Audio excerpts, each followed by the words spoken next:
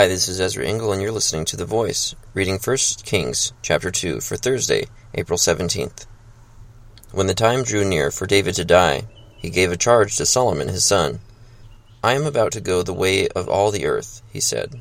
"So be strong, show yourself a man, and observe what the Lord your God requires. Walk in his ways, and keep his decrees and commands, his laws and requirements, as written in the law of Moses, so that you may prosper in all you do and wherever you go, and that the Lord may keep his promise to me.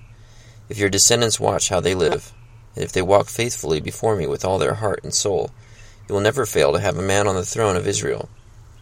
Now you yourself know what Joab son of Zeruiah did to me, what he did to the two commanders of Israel's armies, Abner son of Ner and Amasa son of Jether. He killed them, shedding their blood in peacetime as if in battle, and with that blood stained the belt around his waist, and the sandals on his feet. Deal with him according to your wisdom, but do not let his gray head go down to the grave in peace. But show kindness to the sons of Barzillai of Gilead, and let them be among those who eat at your table. They stood by me when I fled from your brother Absalom. And remember, you have with you Shimei son of Gera, the Benjamite from Bahurim, who called down bitter curses on me the day I went to Mahanaim, when he came down to meet me at the Jordan. I swore to him by the Lord, I will not put you to death by the sword. But now, do not consider him innocent. You are a man of wisdom. You will know what to do to him. Bring his gray head down to the grave in blood." Then David rested with his fathers, and was buried in the city of David. He had reigned 40 years over Israel, 7 years in Hebron, and 33 in Jerusalem. So Solomon sat on the throne of his father David, and his rule was firmly established. Now Adonijah the son of Haggith went to Bathsheba, Solomon's mother. Bathsheba asked him, "Do you come peacefully?" He answered, "Yes, peacefully." Then he added, "I have something to say to you." "You may say it," she replied. "As you know," he said, "the kingdom was mine. All Israel looked to me as their king. But things changed, and the kingdom has gone to my brother, for it has come to him from the Lord. Now I have one request to make of you. Do not refuse me." "You may make it," she said.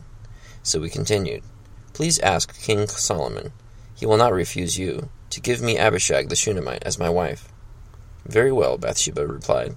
"I will speak to the king for you." When Bathsheba went to King Solomon to speak to him for Adonijah, the king stood up to meet her, bowed down to her, and sat down on his throne. He had a throne brought for the king's mother, and she sat down at his right hand. "I have one small request to make of you," she said. "Do not refuse me." The king replied, "Make it, my mother. I will not refuse you." So she said, "Let Abishag the Shunammite be given in marriage to your brother Adonijah." King Solomon answered his mother, "Why do you request Abishag the Shunammite for Adonijah? You might as well request the kingdom for him. After all, he is my older brother. Yes, for him and for Abiathar the priest, and Joab son of Zeruiah."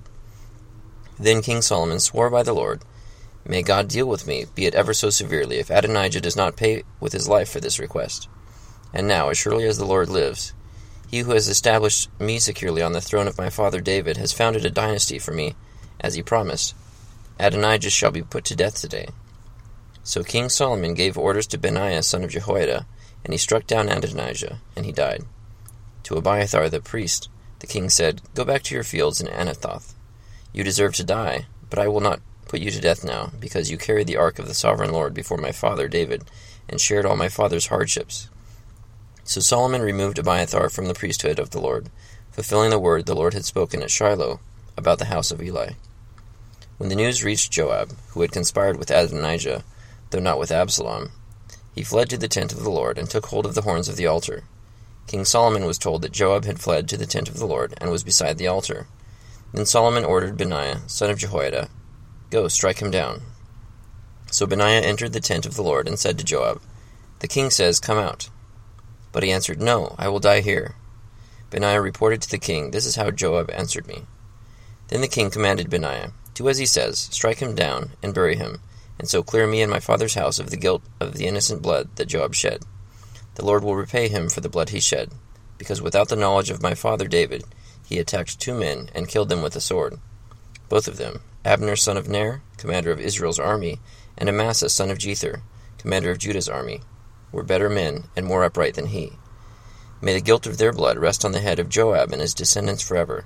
But on David and his descendants, his house, and his throne, may there be the Lord's peace forever. So Benaiah son of Jehoiada went up and struck down Joab and killed him, and he was buried on his own land in the desert. The king put Benaiah son of Jehoiada over the army in Joab's position, and replaced Abiathar with Zadok the priest.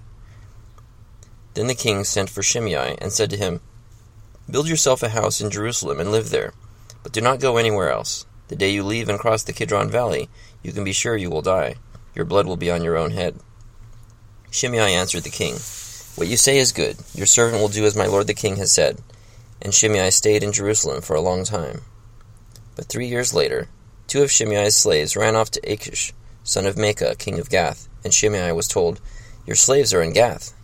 At this he saddled his donkey and went to Achish at Gath in search of his slaves. So Shimei went away and brought the slaves back from Gath. When Solomon was told that Shimei had gone from Jerusalem to Gath and had returned, the king summoned Shimei and said to him, Did I not make you swear by the Lord and warn you, on the day you leave to go anywhere else? You can be sure you will die? At that time you said to me, What you say is good, I will obey. Why then did you not keep your oath to the Lord, and obey the command I gave you? The king also said to Shimei, You know in your heart all the wrong you did to my father David. Now the Lord will repay you for your wrongdoing. But King Solomon will be blessed, and David's throne will remain secure before the Lord forever. Then the king gave the order to Benaiah son of Jehoiada, and he went out and struck Shimei down and killed him. The kingdom was now firmly established in Solomon's hands. 2 Kings chapter 2. So David gave Solomon some coaching about, just to let him know who were allies, who were enemies, who he had an oath that he, as King David, would not kill, but that Solomon knows what to do after he dies. And Solomon got all of the stuff, all the wrinkles ironed out, and his kingdom was firmly established. Thank you for listening to The Voice.